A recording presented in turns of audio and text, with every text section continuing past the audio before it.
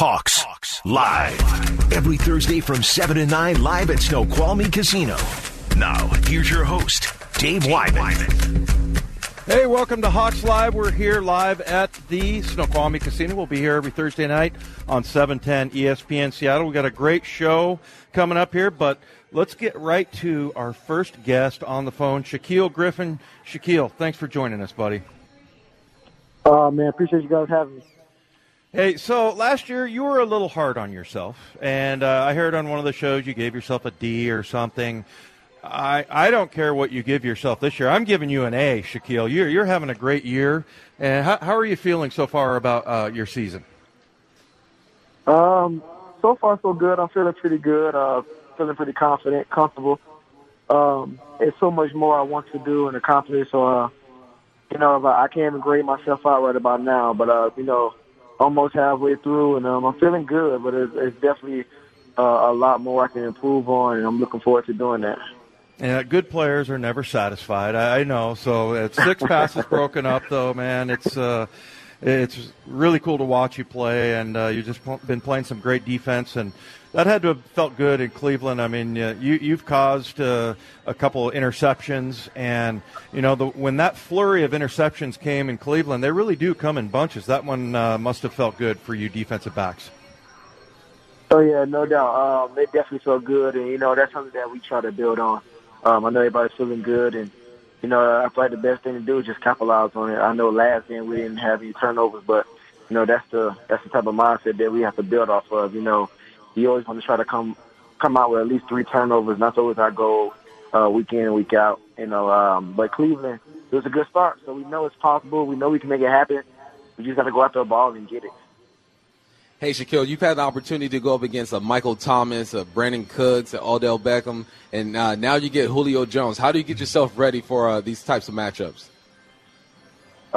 Just prepare for this guy the same way I prepare for everybody else. I treat everybody the same. I treat everybody like they're the best.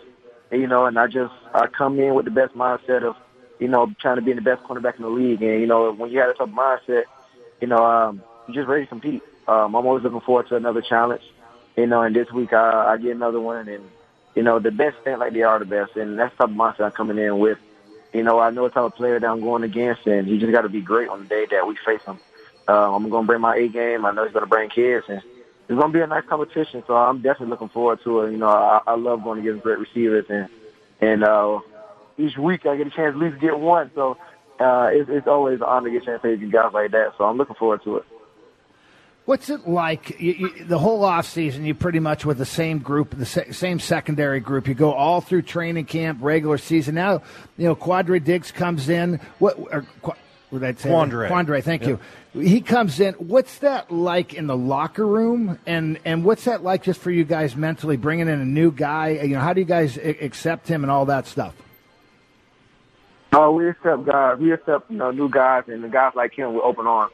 But that's the type of people Seattle brings in. They bring in people, that's actually caring, for others, not just themselves. And that's the type of team we have. We have a team that's willing to, give our shirt off our back to the next person. And when he came in, we got a chance to understand who he was. We let him talk and, explain where he's from and, his upbringing and where he's at now in life.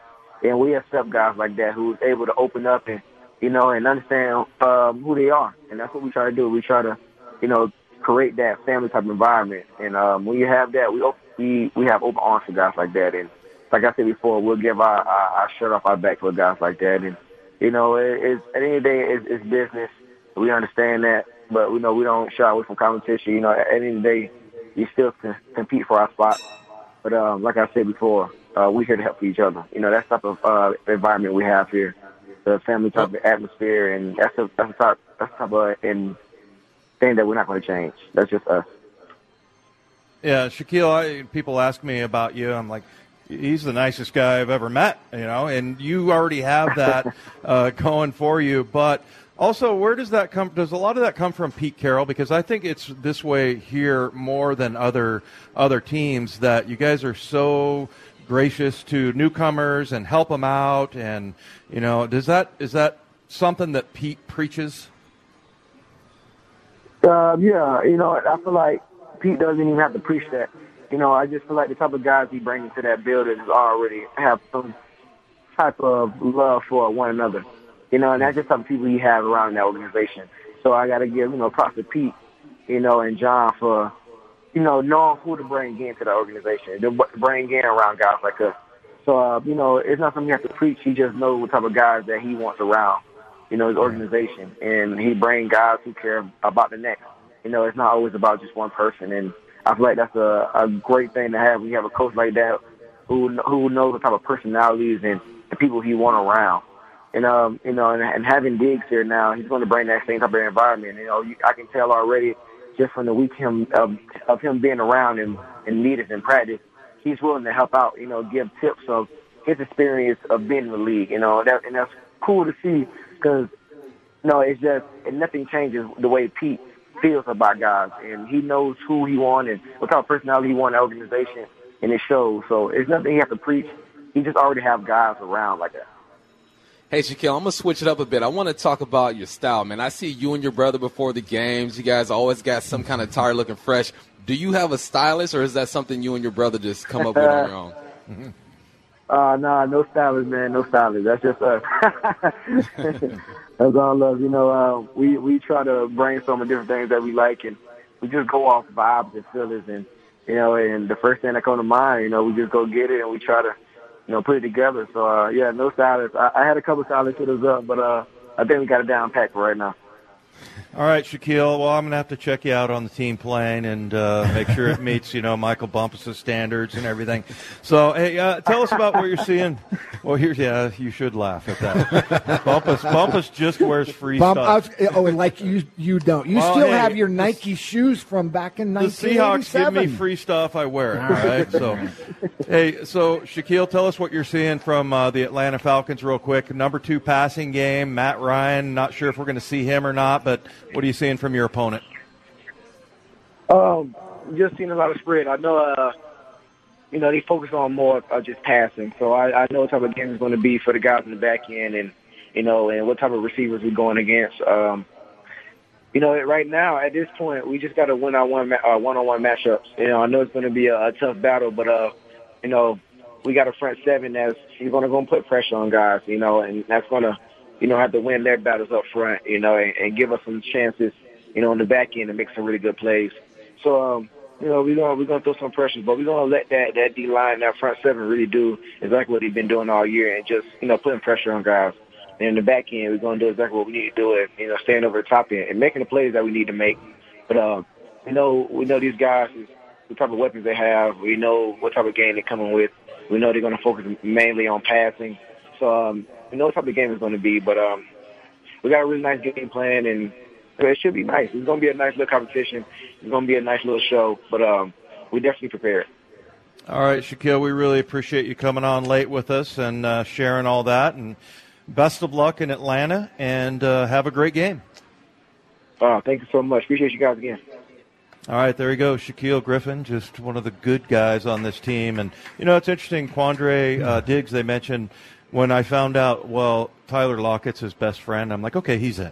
I mean, and I think that's a big part of it. They have a happy locker room and everybody working together, and it's a good feeling around down there at the VMAC. They do. They have a lot of good guys. And it's Quandre, Diggs coming in, team captain for Detroit. Yeah, I mean, that was something. When you read the tweets from his teammates, I mean, right.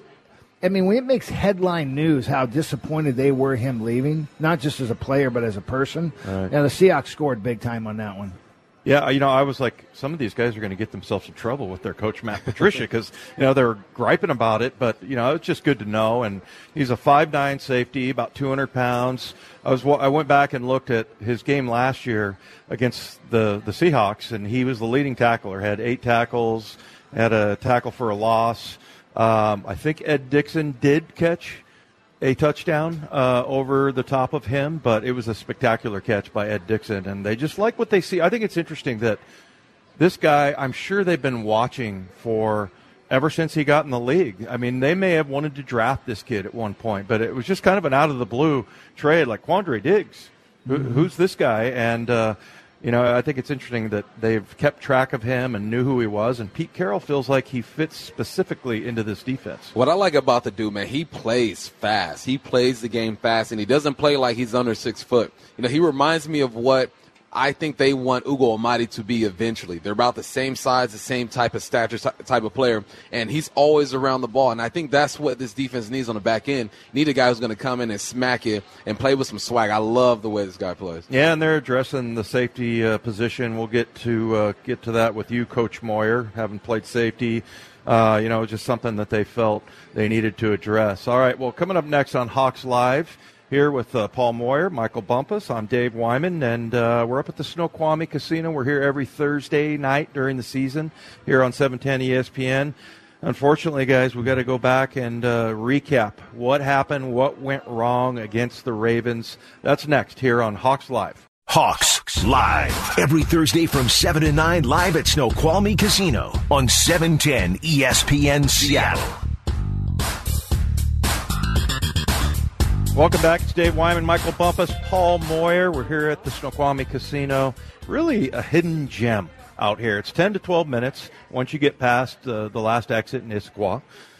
You get this beautiful restaurant, Vista. It is. I can't wait. Awesome food, and they treat us great out here. And you go out there, and it's like you're out. Like you can't see any houses or buildings if you look at the view. Yeah, it's beautiful. And I don't know if you noticed, but I'm stalling because we're supposed to recap the Raven game right now. You don't want to get into it. Don't really want to talk about it, but, a couple of huge mistakes on offense. And then, Lamar Jackson is fantastic. I thought more than anything, obviously his athletic ability was, he's superior.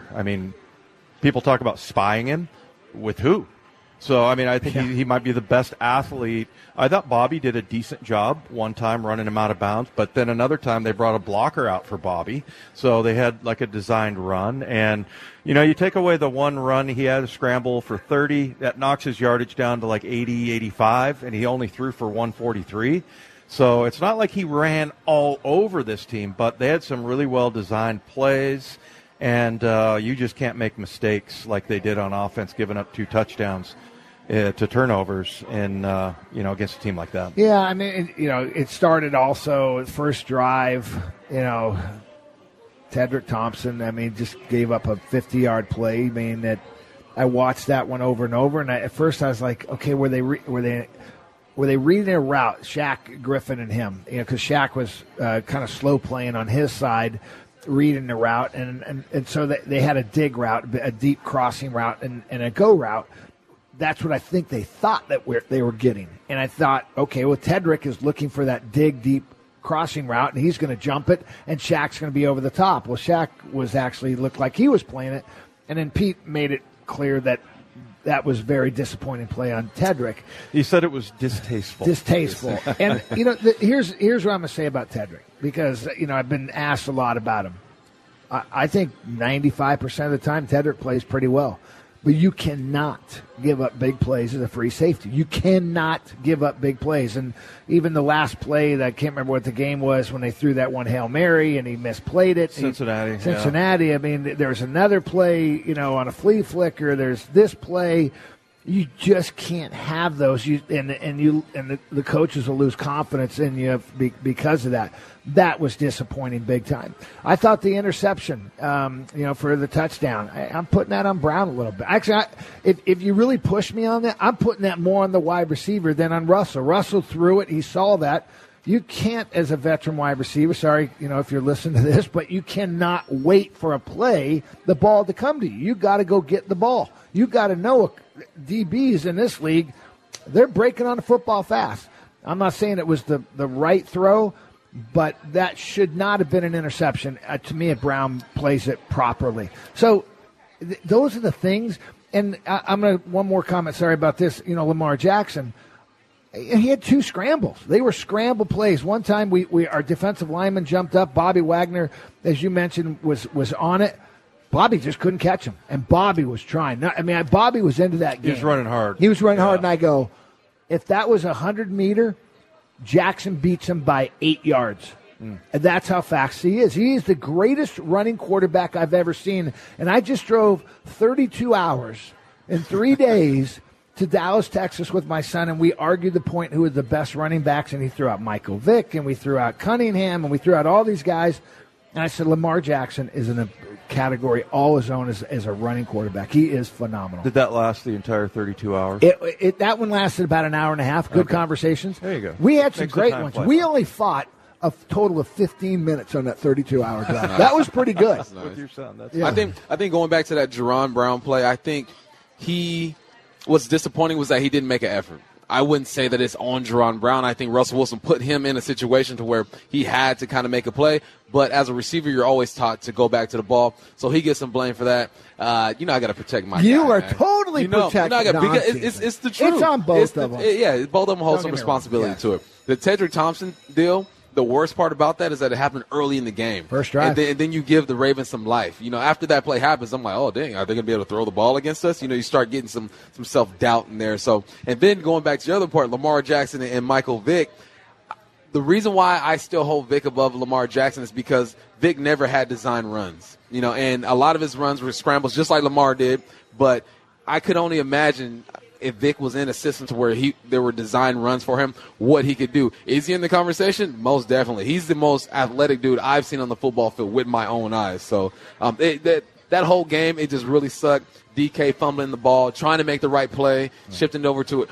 At least we think he's trying to make the right play because you're taught since you're little, put the ball on the outside hand, outside arm on the sideline. In my opinion, I've never switched the ball. I just kept it in my dominant arm because I just felt comfortable doing that. So, Yeah, is it that important to get that switched over? the more I talk about it, I don't think it is. I mean, you want to put it in the arm that's most dominant, your strongest arm. So why not? So theoretically, he's trying to make the right football play, but in reality, maybe you just keep it there. And then why are you wearing gloves and sleeves when it's raining? It's just this all a bunch of things that we could nitpick at. End of the day, he fumbled the ball. I don't think it'll be an issue, but that was the game on Sunday. Just a bunch of little things that piled up and just ended up 30-16. I broke down a play, the 4th and 2, where I was very impressed with Lamar Jackson. He was going crazy, jumping up and down when his center didn't snap it, and then he ends up talking his coach, I think, into going for it on 4th and 2. I diagrammed that play, and it was a typical Greg Roman thing where they just overwhelm you at the point of attack. And how they do it is, first of all, overload that side.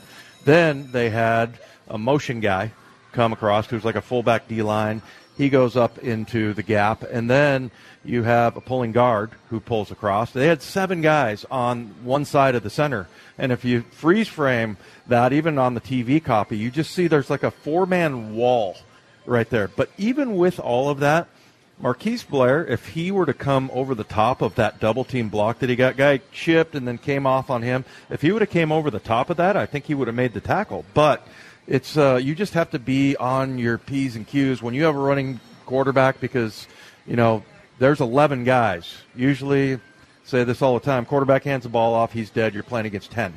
And this guy is the running back, and so you just have to be – it's not like they overwhelmed them offensively, but there was just a few plays like that one where they just got beat, and Seahawks made one little mistake, and that's the thing in the NFL. You make one mistake, the opponent finds it. Yeah, what makes Lamar Jackson, and the reason why I say he's the greatest running quarterback I've ever seen, he's 215, 20 pounds. He's 6'2".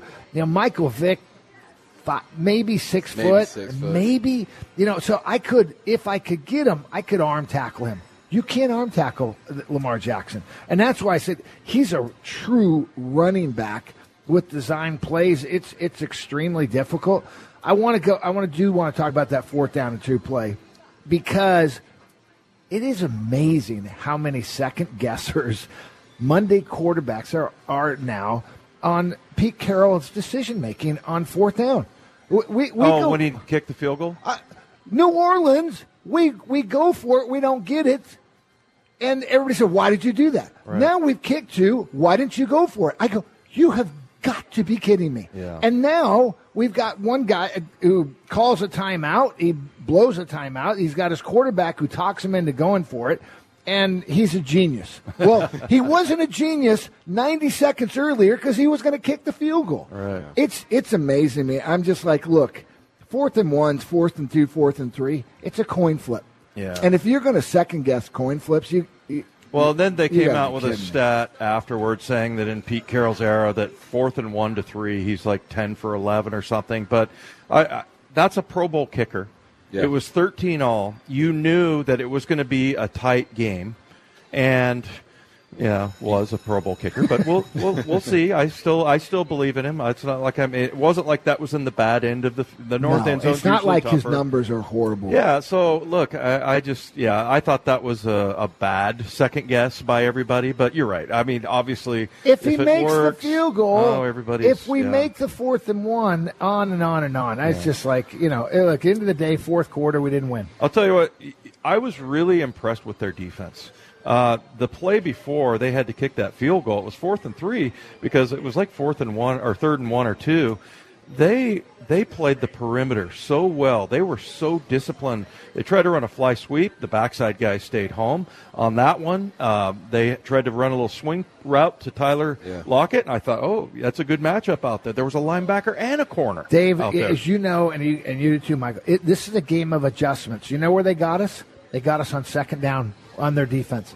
They were ready for some fly sweeps. They were ready for some bubble screens. Yeah. When we went wide, they were shooting the gap, and instead of it coming up 3rd and short or first, all of a sudden we were 3rd and long on these second down plays, and that really did hurt us. All right, no more lamenting over the Baltimore Ravens. All right, good. I'm scratching that little segment out of the way. We're on to the Atlanta Falcons, and coming up next, we're going to get an opponent preview from Orlando Ledbetter. He's been there forever in Atlanta. He's with the Atlanta Journal-Constitution. That's next right here on Hawks Live.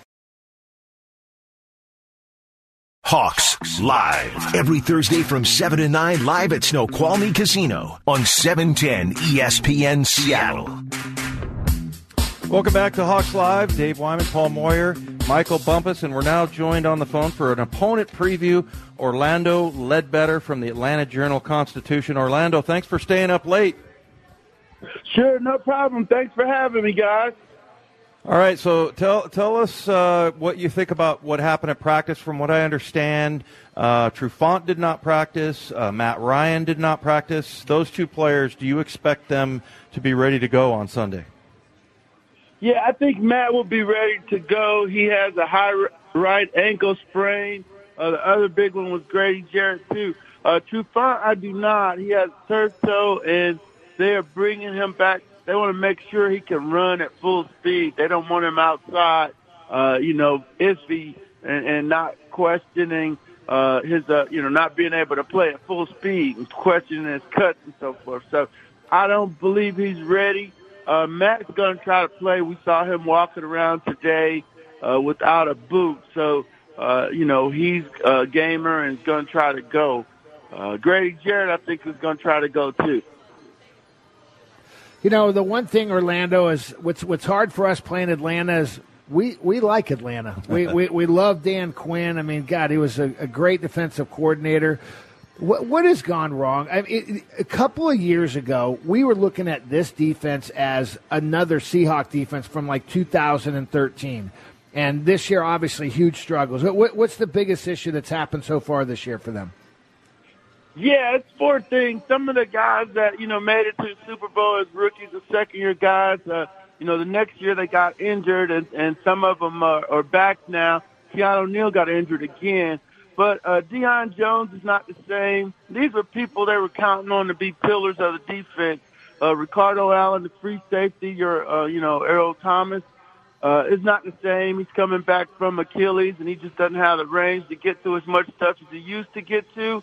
And then the defensive ends, they both drafted both in the first round, Tack McKinley and Vic Beasley. And Coach Dan hasn't been able to generate a pass rush with those guys. So those were four pillars of the defense that they were counting on coming into the season, and nothing has worked with those four guys.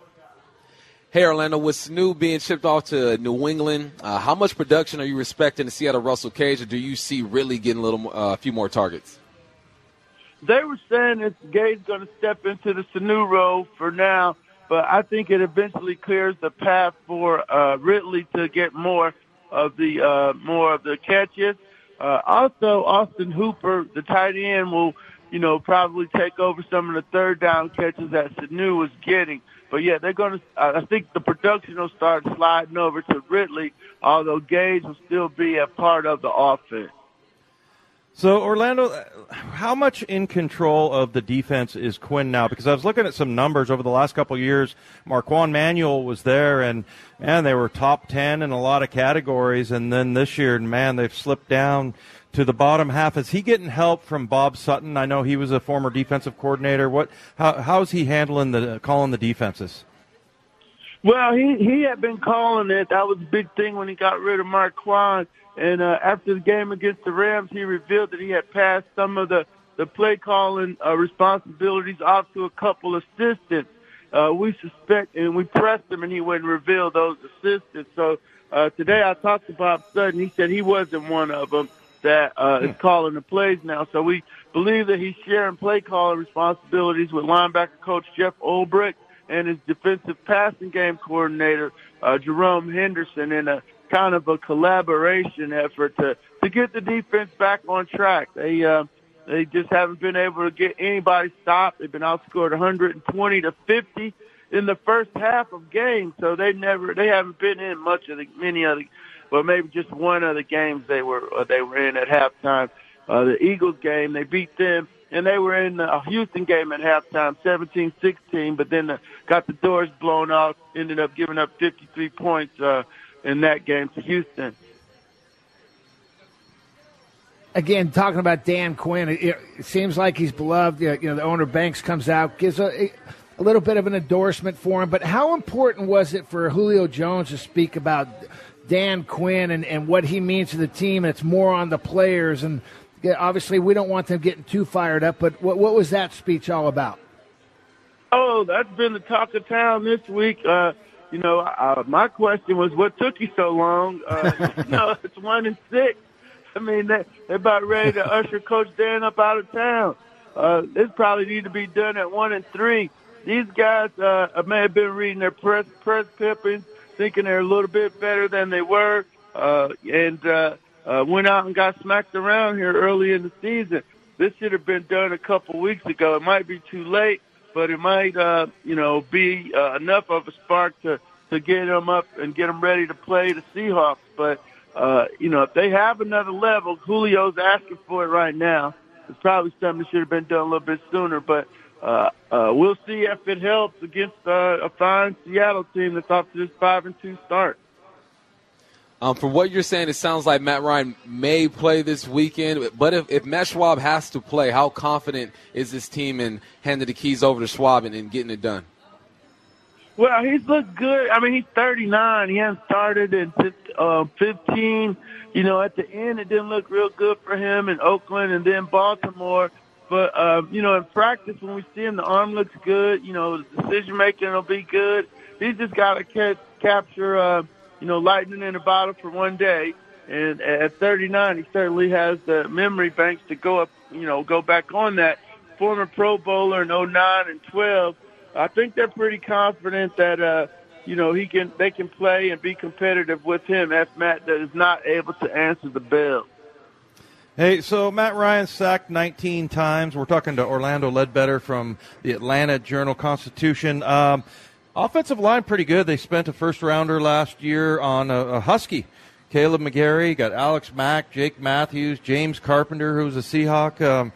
Are they happy with the performance with Matt Ryan, especially since he gets hit and ends up getting an ankle injury? Yeah, they're not too happy with the protection, but they didn't want to single out the line. 43 hits.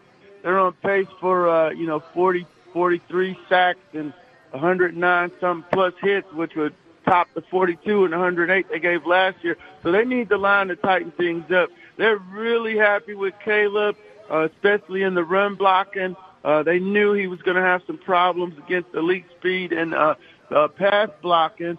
But, they're doing some things with him and shooting his hands out quicker because once he gets his hands on the guys, he can do okay. Had a rough day against Dante Fowler last week, but they still are very high on him and very high on the line coming together as a unit. They'll get Chris Lindstrom back, their other first-round pick here in a couple of weeks, he had a broken foot in the opener. And James is battling through a knee injury, but, they're giving him a day of rest and then a day of practice, and they're rotating him in with Wes Schweitzer, the third guard who gave up the sack to Aaron Donald that knocked Ryan out of the game. So it's a hodgepodge. They're trying to put a line together. Hasn't gone as smoothly as they would like. But, they think, all's not lost with that group, and they can move on forward and try to build some continuity and get things going and get things blocked up much better for Matt Ryan. Orlando, I wish that Julio Jones had given that speech next week. Because it's you said it was a little too late. We think it's too early because I mean when you get a team fired up like that, and we all know Dan Quinn here. I mean he's a guy that is easy to love, and I'm sure those guys are going to go out and play hard. What kind of game do you think you're going to see? Is this going to be a win for your Falcons there?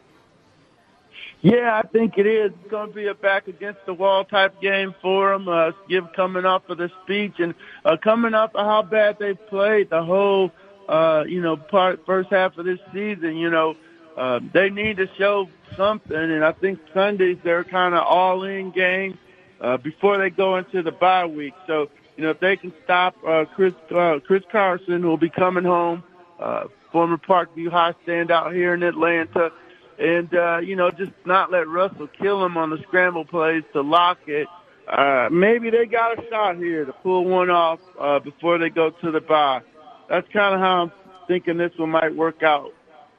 All right, Orlando, well, we appreciate you staying up late and giving us a preview, and hopefully we'll see you out in Atlanta. All right. Thanks. I appreciate it, Dave, Paul, and Michael. You guys take care and have a great evening. All right. Thank you, sir. There he goes, Orlando Ledbetter from the Atlanta Journal-Constitution. He's a mainstay there in Atlanta, kind of a legend, good stuff legendary newspaper writer there. You know what? And they have so much talent. I mean, Devonta Freeman was at one point, I thought, one of the best running backs, and he had a really slow start at the beginning of this year. He's come on lately. I mean, I'll give him a little bit more in the passing game as well. But Cam Ridley he's legit. Route runner. They've got, Julio Jones. I thought when they got rid of Muhammad there, I thought, you got to be kidding me. But at 1-6, you get what you can probably at this point. They probably don't think they can make the playoffs, but they got a great tight end. They got a great running back. They got a couple great wide receivers. They got a quarterback who can throw it if he's healthy. 19 sacks isn't a great thing, but God, they're talented. If Matt Ryan plays this weekend, that is exceptional. I haven't seen a guy turn around off a ankle sprain that quickly, so I'm interested to see if he does. Devonta Freeman tried to start a fight with Aaron Donald. Everybody's calling him dumb. I'm like, number one, I say he's got stones because he's a 5'8", 200-pounder going up against Aaron Donald. The other thing is, you're not rational going into a fight. People are like, that's not very smart. Well, smart has nothing to do with it. When you're angry and you're going into a fight, you're not thinking you're going to get whooped. I liked it. I'm not the biggest person in the world. If a man lifts me off my feet, I got to throw my hands. You tap out? I got to throw my hands. I'm not tapping out. I'm throwing hands at him. Okay. You can't let a person disrespect you like that. Yeah, you picked him up like a small child. Yeah, you got to throw your hands. I'd be kicking my feet at him. Kicking your legs. Just to give you all a visual there. Oh, man, I actually had that happen to me. Randall McDaniel. No. Remember that big guard? He picked you up? Dude, that guy was the strong. Somebody told me he had a 2,000-square-foot weight room in his house. He was just a ridiculously strong guy. And, he got me by the shoulder plate pads, the chest plate.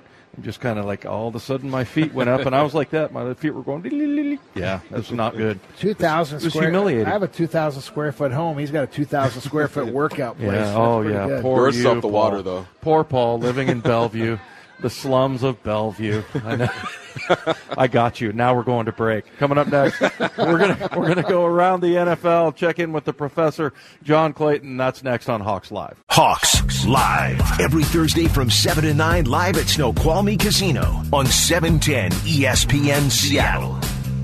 Welcome back to Hawks Live. Paul Moyer, Dave Wyman, Michael Bumpus, and right now on the phone we got the professor.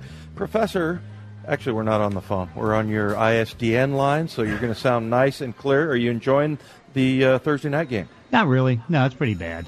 I mean, it's like 19-9 Vikings leading the Redskins. I mean, I know Jim Moore's happy that it's not 17 points yet, and it's not a blowout, but it's been a pretty bad game. I mean, Cousins hasn't been able to generate touchdown drives. Now you got Dwayne Haskins in there, and he's just simply not ready because of the concussion of Case Keenum. Not a real good football game. Yeah. Unless you like field goals. I guess. If you like field goals, I guess it's a good game. Maybe we say this every year or more often than I think, but it just seems to me like it's a weird year that you look at the teams that are, undefeated, like San Francisco and New England, and you go, yeah, they didn't play anybody. It just seems like there's not many. Am I wrong about that? It just seems like there's a lot of really bad teams this year. And when you look at these good teams and their good records, it seems like more often than not, you look at their schedule and they feasted off the weaker opponents. Yeah, because, you particularly see it in the AFC where, you can Buffalo, how good are they? But the only team that they played with a winning record is going to be New England. Close game, but they lost that game. And then you look around the whole AFC, there's just, a lot of 2-win teams, a lot of really bad teams like Miami, Cincinnati, and all that. And, this to me is a repeat of the 2004 season. And in 2004, the AFC, it was really good. It had Peyton Manning. It had Tom Brady, some real good teams. Pittsburgh had Ben Roethlisberger, and they went 44-20 in the interconference games. And so I think New York Giants that year won 13 games, and there may have only been about 3 or 4 other teams that had winning records. To me, it reminds me of 2004. John, the 49ers go out and get Emmanuel Sanders. Do you think the move to get Diggs by the Seahawks is a direct counter to that, or do you feel he was an available guy in the backfield or the defensive backfield and we just picked him up? Available guy, and they just picked him up. It's the same thing as what happened today with Michael Bennett, being available because of the fact that he got suspended. He wasn't happy about his playing time, and all of a sudden they start shopping him around at a discounted price. Dallas grabs him up for a 7th-round pick in 2021. They can upgrade to maybe a 6th-round pick. Same thing, I think, you can see with Diggs, and you can see the reaction in Detroit, how bad it is, because the Lion players are furious. Darius Slay not only had tweeted out on Tuesday, but followed it up on Wednesday how mad he was about that. And so whatever it was with the Lions and Diggs is that here's a guy that was a Pro Bowl alternate last year, may not have had as good a season for whatever reason this year, and they decided to just dump him. And so, you get him for a 5th-round pick, you get a 7th-round pick back in 2021. And so it's like, no, they just did that because it's like, okay, he's available. We've got 10 draft choices. Let's do it. Michael Bennett was fired, suspended, and traded. Did you ever hear that? And now he's in Dallas. Now he's in Dallas, He screamed at Jim Moore and said, you should be fired and suspended.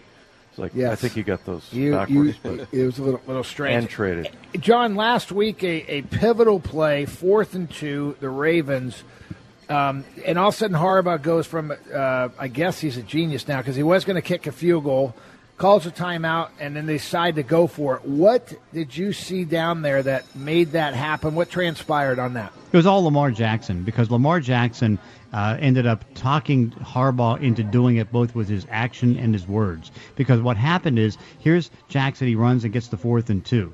They're at the 8-yard line. And so on that play, ironically, his little play card on his left wrist got ripped off. Okay, so now he picks it up, and he starts screaming at Harbaugh for putting the field goal unit on. So he's walking over right in front of me. He takes the card, and he throws it almost into the stands because he was so mad. And so, a police officer was able to bring it back and get it back to, the coaching staff and all that stuff. And so, then they start to talk, and, basically Lamar says, how can we not go for this? Let's go for it. And so Harbaugh says, okay, fine. So he runs down, gets the timeout, lets Lamar Jackson go on the field, and he gets the 8-yard touchdown. That's not a brilliant play by John Harbaugh. It's a gutsy play by Lamar Jackson that engages him to be even more of a coach's guy that you have to trust because he was able to get the 8-yard touchdown. I like how Clayton tells these stories, but they're scrubbed down. You leave all the expletives out. Oh, no, he was cussing. Oh, no, there was some bad words there. There we go. Michael Bumpus, your thoughts about the NFL? I love the NFL. I love talking to John Clayton, too. John, how special is Lamar Jackson? I mean, we've seen a lot of running quarterbacks in the NFL, Russell Wilson and Kyler Murray. Dave and Paul, well, actually, Paul thinks Lamar is the greatest rushing quarterback of all time. How do you feel about that? He's up there. I mean, he's either Michael Vick 2.0, Russell Wilson 2.0, or a combination of the two. He's just sensational. I mean, again, as a runner, I think he is actually better than Michael Vick. And I don't know if as a thrower, but again, as a thrower, he went from like 58% completions to 65% completions just in a matter of this year. And so he's getting better and better and better. I mean, clearly this guy's going to be sensational. You know, when you went into the season, you didn't know for sure whether you can endorse it because of the 58% completion percentage. Now you can endorse it because, I mean, he's that good. And last year, he came out of the blue for an aging, probably not too good Joe Flacco, got them into the playoffs with 4 wins in 5 games, and now he's having them sitting at 5-2. I just don't know if he can hold up getting what's going to probably be 200 carries in a season. That's way too much, but so far, so good. All right, Professor, we appreciate the update, and enjoy the rest of your evening. Hey, thank you. There he goes, John Clayton. We'll be talking to him tomorrow at 4 o'clock. You know, it's funny. Last week I remember saying that I thought that Colin Kaepernick was skinnier than Lamar Jackson, that Lamar Jackson was beefier. Paul said he disagreed with me, but yet you came back today and said that you thought Michael he was beefier than Michael Vick.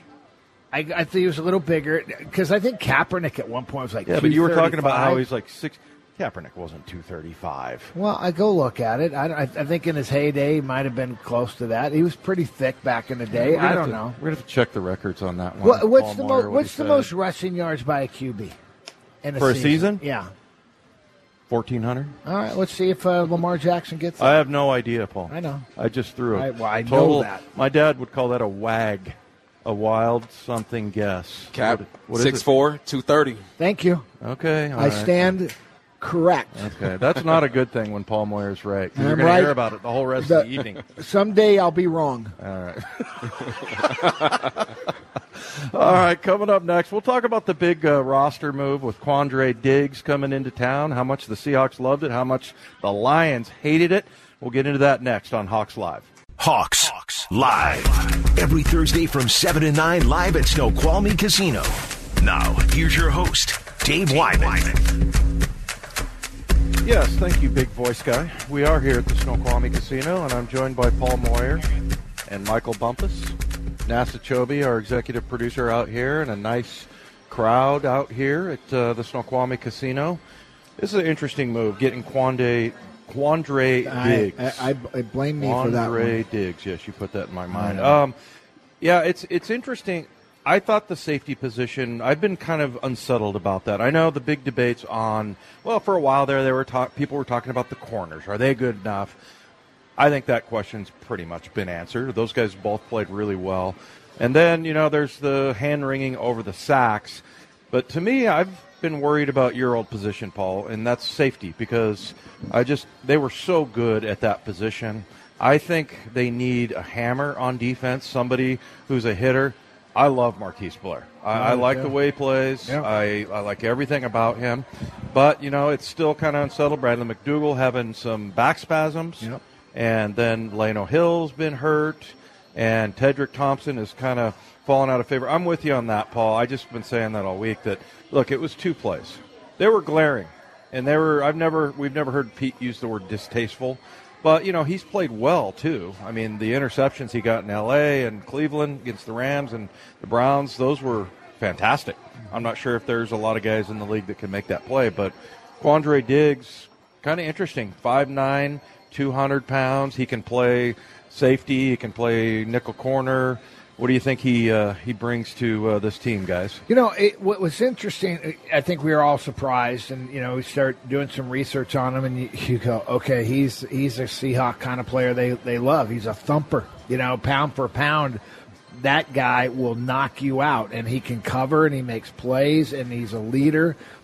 I'm curious if the move is less about Tedrick and all the injuries. We got a lot of young secondary guys other than McDougall, right? Mm-hmm. I just don't think you can live with your 4-3 base defense 70%, 80% of the time. You're saying we're not going to play man in those situations. And in this league, at some point, you have to play man and shut things down. You can't play zone on 3rd and 3. Yeah, to an extent. You can't play a steady diet of it at the very least. And here's a guy that they can bring in potentially in the nickel. And again, I am speculating like nobody's business right now. Can they bring him in there in the nickel and they say, okay, we still feel pretty good against the run and his tackling ability? And maybe they move him to free. I don't know. I think right now they're trying to figure out what is the best matchup. And maybe it is eventually it's Blair or it's Diggs at the strong safety position and you put McDougal back at free. Or maybe Diggs is at free. I got to see that as well. He is such an interchangeable type of player because he does play nickel. He can play either one of the safety positions, and you cannot put him and say, oh, he's only 5'9", he can't play strong safety. Yeah, he can. And so I'm really curious to see how this plays out in the next few weeks. I think that's why they bring him in, because he can play so many positions. And there is a question at free safety because of health, and strong safety because of health, and the nickel because they don't run it. And I think as the season goes along, and especially this week, there has to be more nickel. I think last week we didn't see it much because of the Beast were up against some double tight, fullback type sets. There's no real need for a nickel. But I think going forward, when you play the Falcons and you play the Niners now, who have a number one receiver in Emmanuel Sanders, you have to adjust a little bit. The Hawks are always going to say they're going to stick by their base, stick by what they do, but this move leads me to believe that they're thinking about doing some other things. And another thing I like about Diggs is that maybe he teaches Blair how to play the position in that way, because Marquise Blair wants to play the position the way that Diggs plays the strong safety, free safety position, coming downhill, playing fast, hitting hard. So maybe there's some guidance there. No matter what they're thinking, I like the move just because of the health and the production. And people will highlight Tedrick Thompson on his 2 big plays he gave up. He's also made some big plays. And I think it's just inconsistency. And when you're not consistent in the spot, you can't expect the Hawks just to sit down and do nothing, right? They have to make a move. It's interesting, not that this tells the whole story, but one of the 30-yard scramble, nickel was in. It wasn't because they had their 3 linebackers, and actually they got a great blitz. Jamar Taylor came off the edge and came all the way around and almost got him. But, you take that scramble away, and it puts him down to, 85 yards or something like that. So, yeah, I'm not so sure if that's hurting them or not. Well, but so here's my point. You might see that this week. Because when we play nickel, I think we are 5th in the league, giving up 33% on third down situations. That is good. We'll take that.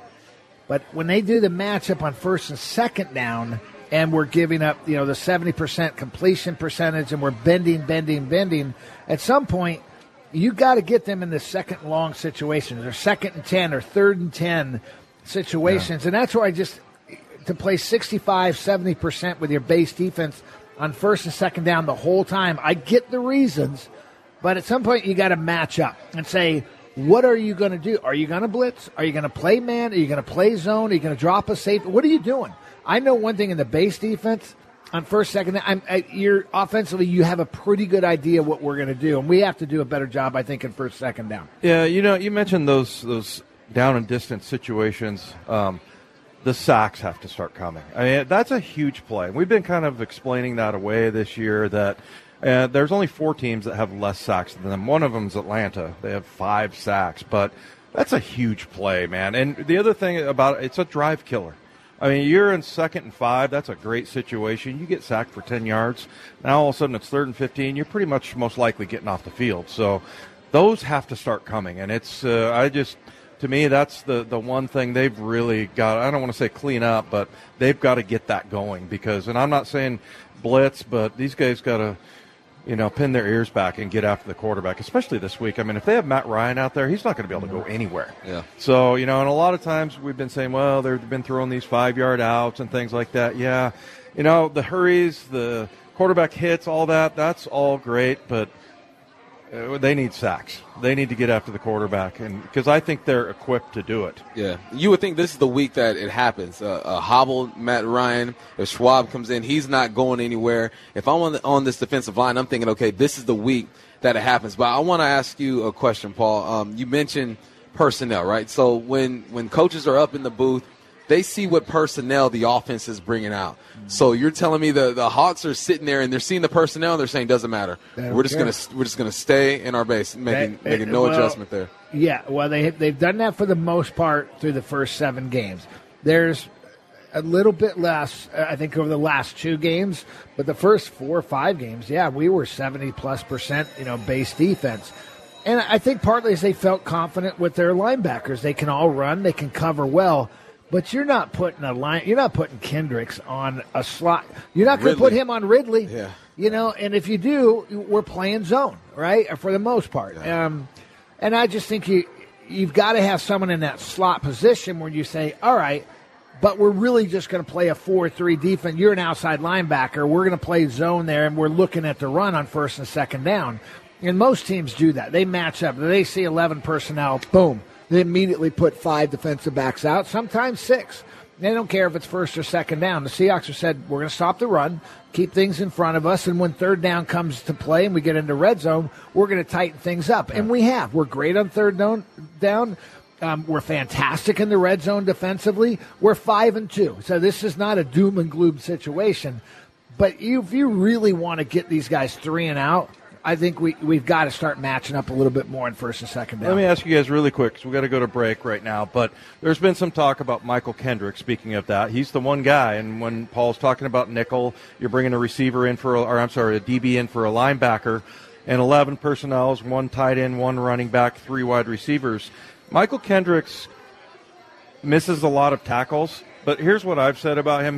And Bob Stelton made this comparison. It's like a shortstop with really, really good range. Like he's going to get to a lot of balls, and maybe it's going to tip off his glove, but another shortstop wouldn't even get there. I feel like that's the story with Kendrick. Yes, I've seen him slide off a few tackles, but I also think he gets there more easily, more often than other linebackers.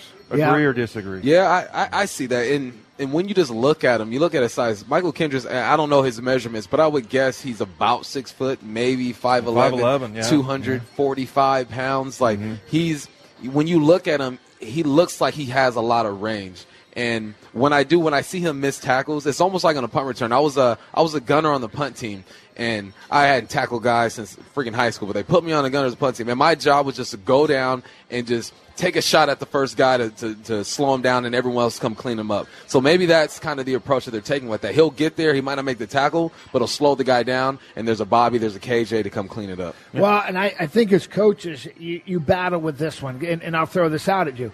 Would you rather have a guy who makes 10 tackles a game and misses 2, or a guy who makes 6 tackles a game and misses none?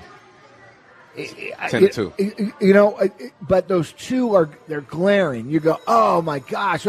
So it's the battle of, but he gets to the ball so much that, he makes some missed tackles. Other guys maybe play a little more cautious. It's the challenge you're looking at and that trade-off all the time. All right, coming up next, we'll go inside the film room with Coach Moyer and Coach Bumpus.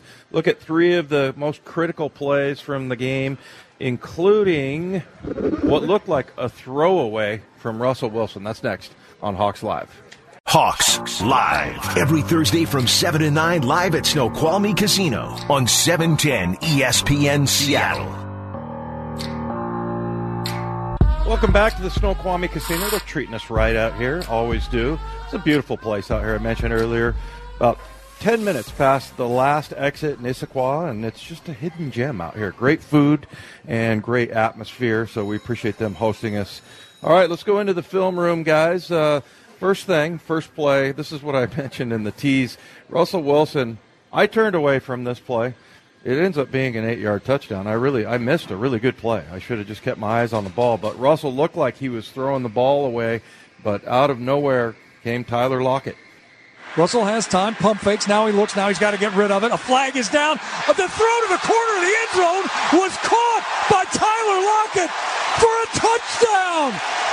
The flag is down. Russell took a shot, but he throws it up in the corner of the end zone. And lucky number 16, Lockett, comes up with the touchdown catch. The touchdown. I'm telling you, Russell Wilson is an absolute magician. An 8-yard touchdown catch when I thought he was throwing the ball away. Do you think he was throwing it away, Bump? No, I don't think he was. If he was throwing away, he would make sure it's in the back of the end zone. Well, he put it in a place where, I'll say this, where only Tyler could get to it. But the thing that worried me about it is he kind of got hit as he was releasing the ball. He was sort of falling down. But, he was careful with it in that instance. So what I see here, once the Hawks get into the red zone, they love that trips formation if they want to throw the ball. And there's been a week where Tyler Lockett has been the closest receiver to the tackle. He runs a corner, they throw the ball. The week before against the Browns, Jerron Brown was the guy who was the number 3 receiver, runs the corner, throws the ball. So what they do is they give the Ravens the same look they did the week before. They're like, hey, look, we're going to get into trips. We're going to put Jerron Brown as the number 3 receiver. Maybe they think that he's going to run the corner. They put Tyler Lockett in motion. He becomes the number 3, and he runs the corner. And now Russell just throws it up. He sees Humphrey has his back to him, and just like against the Rams, when Russell sees the DB with the back to him and he wants to go to a guy, he's going to take that chance and throw the ball. It wasn't the greatest ball. He did get hit, but end of the day, if I am the opposition, if I'm going against the Seattle Seahawks in the red zone, I'm going to look for the slant corner combination all day because they've been really good at it and have been successful at it. I got nothing to add there. Yeah. To me, it's another Russell Wilson magic. Yeah. How to make something out of nothing. Yeah. Oh, that's why it's so shocking, and you have to give Russell a break. But, the interception he throws for a touchdown, you go, wow, that was bad. But come on, man. I was driving to the stadium and going, it's going to happen. At some point, he's going to throw an interception. Oh, you thought it. And you said it out loud, too. No, I'm not. No, I did not say it out loud. Okay. And no, it was not my fault. Okay. And you thought it, too. Didn't you ask Tyler Lockett, like you said he threw the ball, he spiked it a little harder? Yeah. What was his answer to that? He said that he told his girlfriend that was for her. Okay. Yeah, but I don't know. He just said he just felt a little something extra. That Tyler Lockett's such a mean guy. He spiked it hard. Yeah, that's right. He recited poetry for us. I asked him, guy. I thought I was going to get like a couple of lines. He did like a whole thing, and he had it all memorized, of course. It was amazing.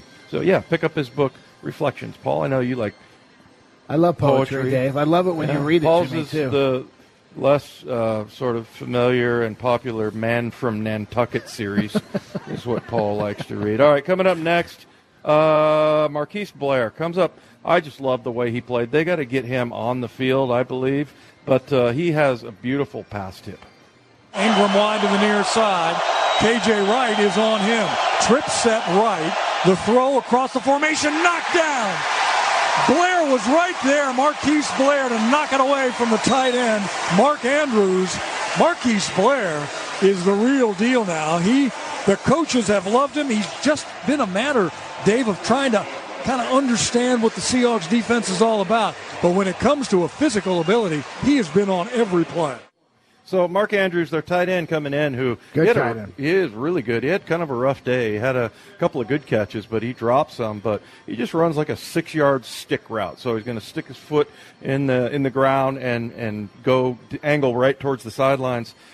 Tell me about his footwork there, Paul. Marquise Blair, he kind of stopped a little bit, but he sort of kept him going. And the thing I liked about him is I know that a lot of times DBs will kind of panic and grab the guy. He didn't grab him with the upfield shoulder, reached with the long arm, and just tipped it away beautifully. There's no panic in DBs, but I get your point there, Dave. Here's what impressed me. DBs in the 80s wearing number 21. I never got called for it, though. You never got a pass interference penalty? Oh, I'm sure once. It was wrong, but they called it. Yeah, they were wrong, of course. What impressed me was just his closing speed. I mean, he got his feet down. Reminded me a little bit of Coleman last year once he gets his feet down. And when you have a speed cut like that, and it doesn't matter if it's a running back, a wide receiver, a tight end who can run a 4.7, 4.8, when he does a speed cut, that first step separation, it's there. And it's really hard for a DB on a timing route to undercut that and make that play. He did. I mean, as soon as he made it, he was immediately on the tight end's hip, and then he undercut and knocked the ball away. He is a playmaker. I mean, he makes plays, and that's never been the issue. Their whole thing was he's got to learn the defense. He's got to learn, what you can't do. Chuck Knox would bring those up here for you, Dave. He used to say it all the time. You're all gifted guys, but the great ones know what they can't do, and you avoid that. And I think he's starting to understand that now. There's sometimes it's okay to get, a ball thrown underneath you. It's okay to let other guys make plays, do your job, and I think that's what we saw last week. All right, next play, unfortunately, something the Seahawks did not do. Lamar Jackson with a big scramble, a 30-yard gain on 3rd and 8. Jackson steps up to his center.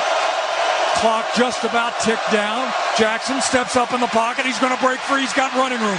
20, 25, look out. 30, down the sidelines, tripped up and dropped at the 40-yard line, far side. Making the tackle was Tedrick Thompson. He looks like he's hurting. And this guy, Jackson, can take nothing and turn it into a 30-yard gain in a heartbeat. Yeah, it looked like Bobby was the spy guy. Again, a well-designed scramble because looks like the fullback comes out of the backfield and blocks Bobby and just gets just enough a piece of him. I thought Bobby looked like he was running hard, but who's gonna be able to catch Lamar Jackson? And then when you put a blocker on him, then. Yeah, I mean, they were looking. Makes it really tough. K.J. Wright was on their tight end. He was definitely looking for the tight end. It was a stick route also. K.J. had great coverage on him. In that situation, it almost looked like it was a designed run. It's not. I mean, You sure about that? Yeah, go look at it again. I mean, he pulls the ball down. I mean, he's looking at him.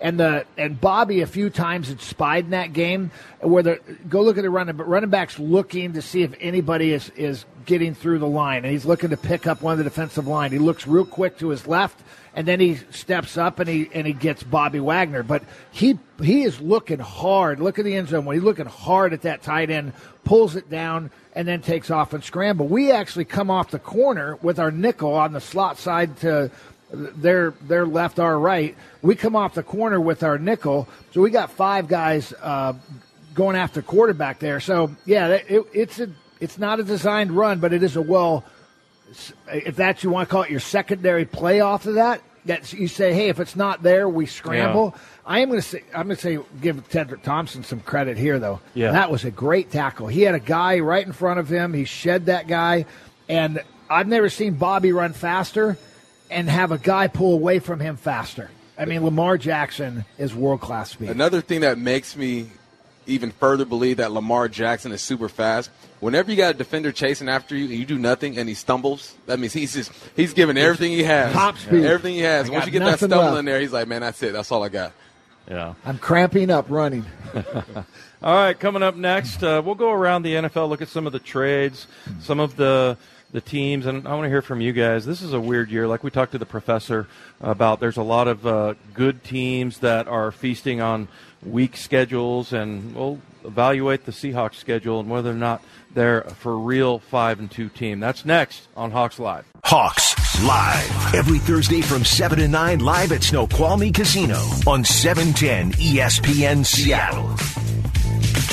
Welcome back to the Snoqualmie Casino. Paul Moyer, Dave Wyman, and Michael Bumpus. And we were talking a little bit, we're going to take a little trip around the NFL here, talk about rumors and, talk behind people's backs and things like that. Get together like us girls like to do. And the first guy probably on the list, Michael Bennett.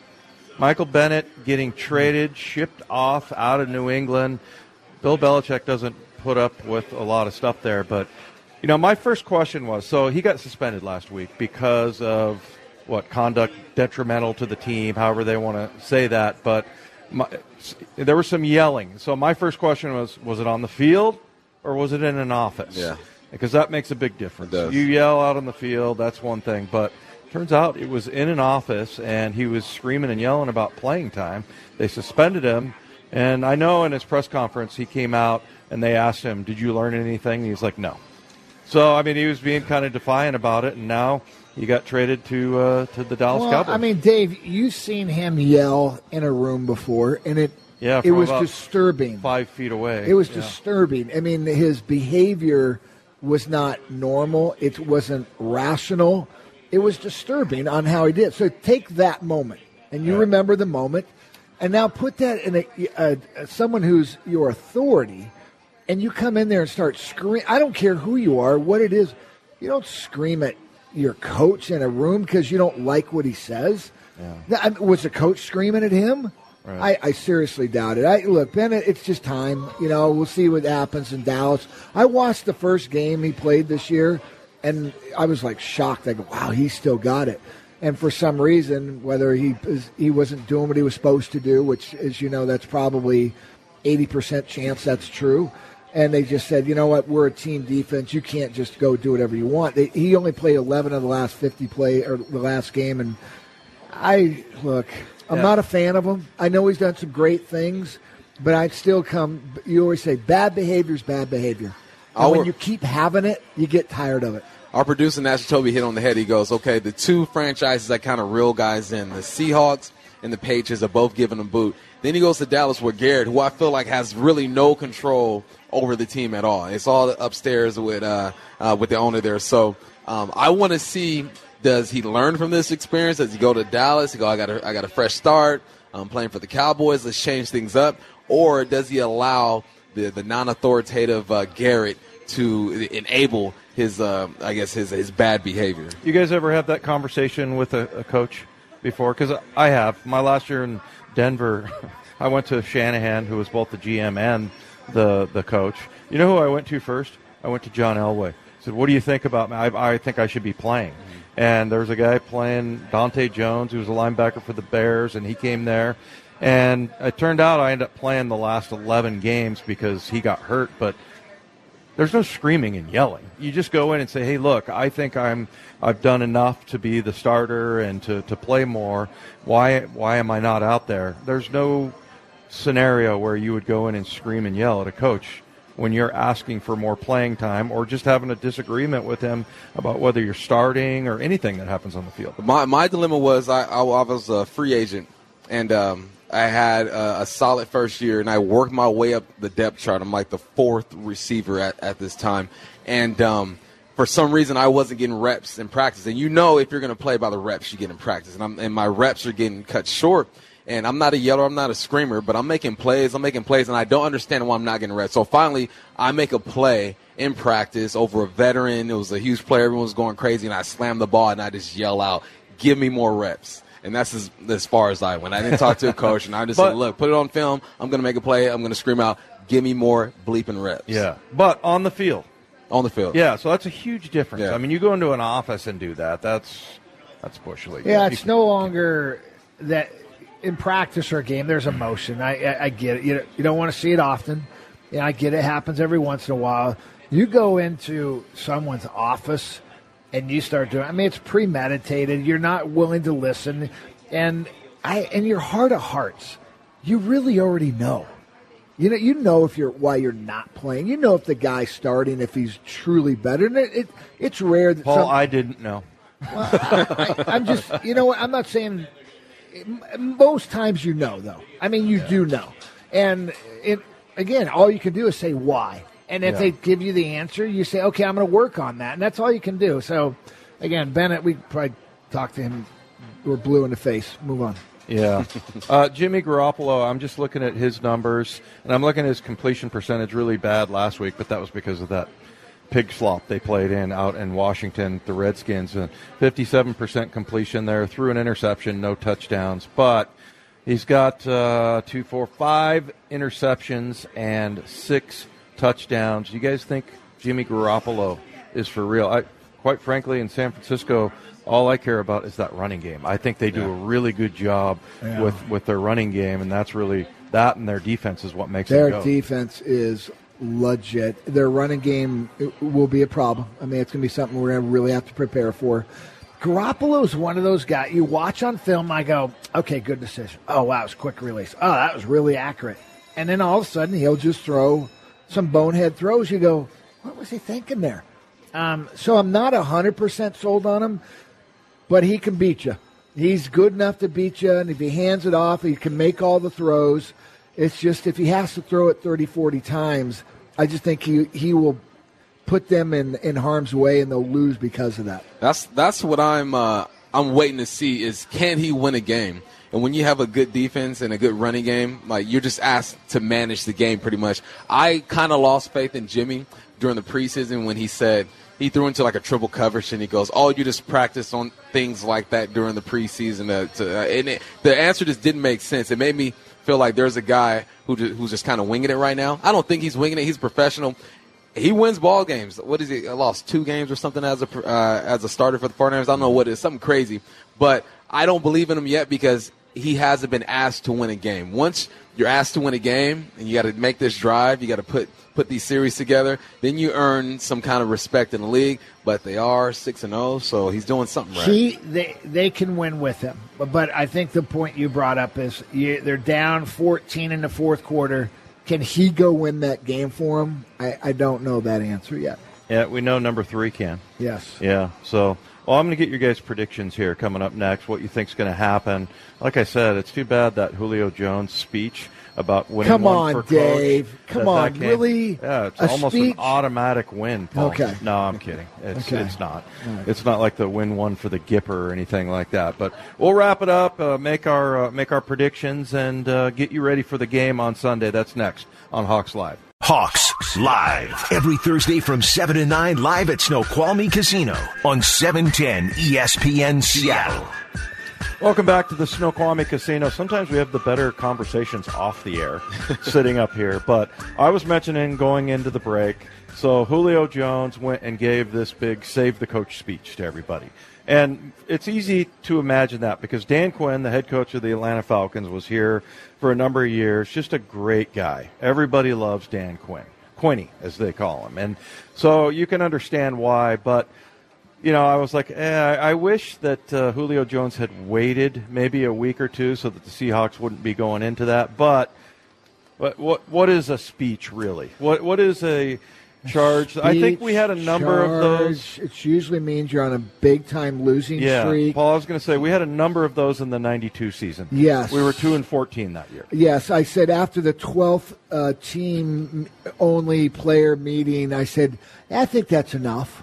Yeah. They're not working. Yeah, when you kick the coaches out and say, hey, we need to have a player meeting, sometimes the wrong guy gets up there and starts talking. That's the worst. And screaming and yelling, and everybody's like, what's this guy talking about? God, Plus, you made a point, hour. Michael, in during the break. Yeah. That, like, how much does that really get you? It only lasts you about a series or a play or a few plays because at the end of the day, you got to line up and execute a play against a defense or against an offense, and maybe that gets one guy hyped up and he makes a play, but you need 11 guys moving at the same pace at the same time. So I think in high school maybe it helps a little more. The higher you go up, in college a little less. In the NFL, I mean, it's a business. You know, you got to get guys to realize, look, you're fighting for your livelihood. Forget this emotion. If you made it to this point, you're going to play with enough emotion, enough passion on your own. Now it's just about doing your job. So at the college level, I don't think it matters that much. I think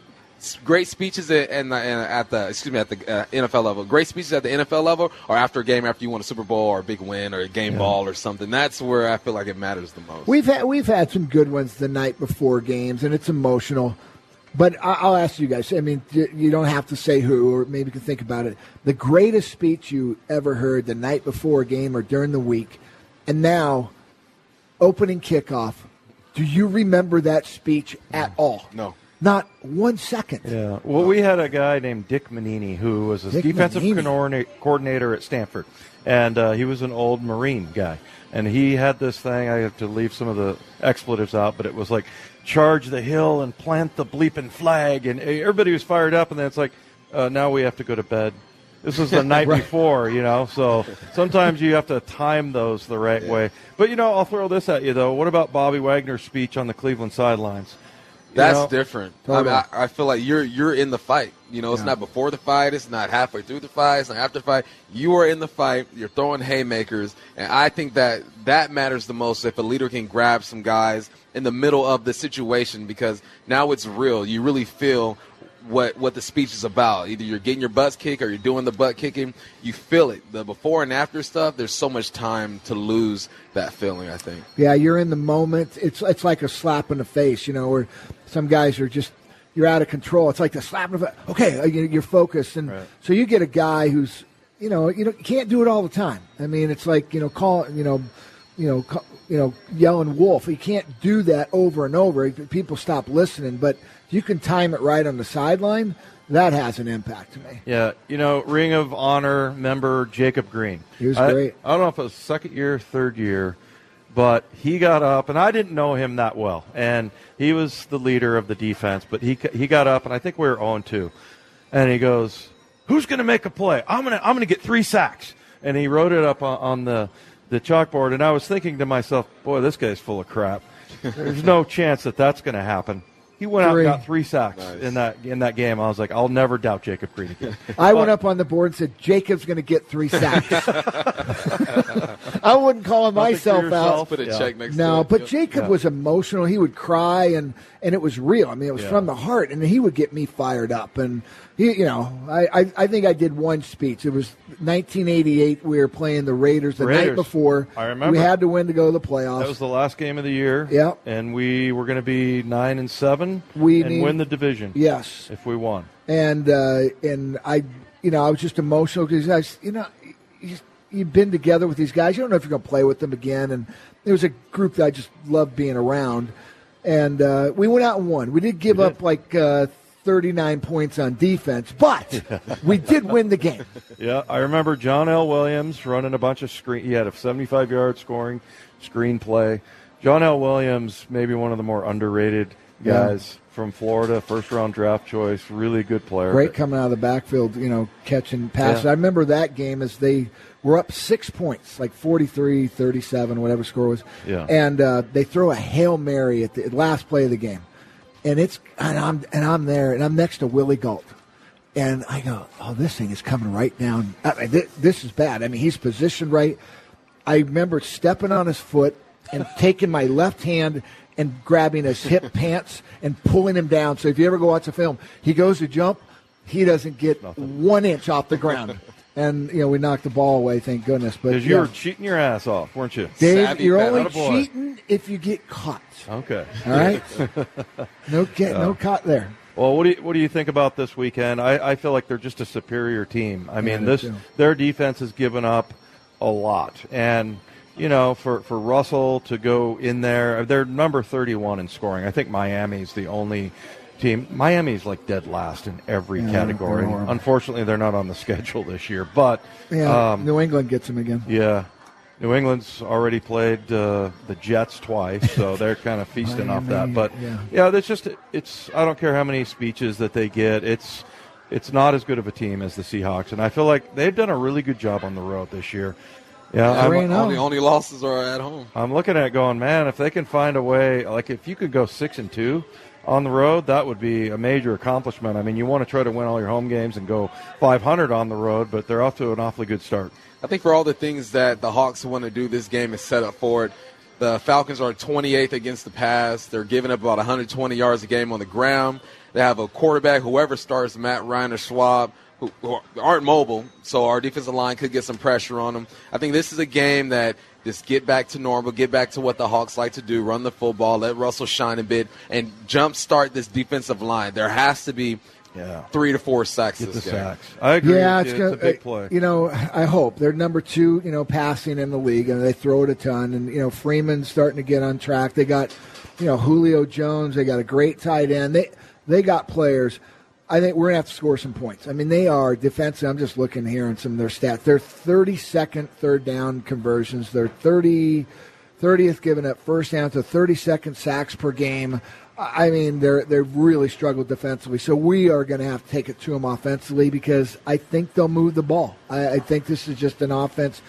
And I'm throwing that if they got Matt Ryan. If they got Schaub in there, we should take care of business. Seahawks are +4 in turnover ratio. They're -8. So not good. Matt Schaub, if we get the backup quarterback in there, I don't know if you guys remember, 2013, the Seahawks go to Houston, and Matt Schaub had thrown 2 pick sixes the 2 games before the Seahawks came in.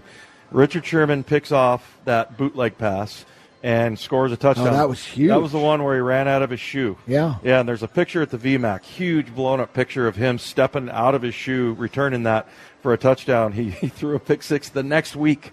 So I saw the likelihood of him throwing 4 pick sixes in a row. I didn't even know he's still in the league. 10 million. I didn't either. He's like 16 years in the league, and he's made a nice career for himself. But I wouldn't mind seeing Matt Schaub out there instead of Matt Ryan. Amen. So. All right. Well, hey, thanks for coming, everybody. We really appreciate it. Thanks for to the Snoqualmie Casino for hosting us. Special thanks to our engineer, Brenna Hutchison, board operator, Brian Schoening, and, of course, our awesome executive producer, NASA Chobe, for Shaquille Griffin. I want to thank the professor and Orlando Ledbetter from Atlanta for giving us an opponent preview. For Paul Moyer and Michael Bumpus, I'm Dave Wyman. Thanks for joining us on Hawks Live, and we'll talk to you next Thursday.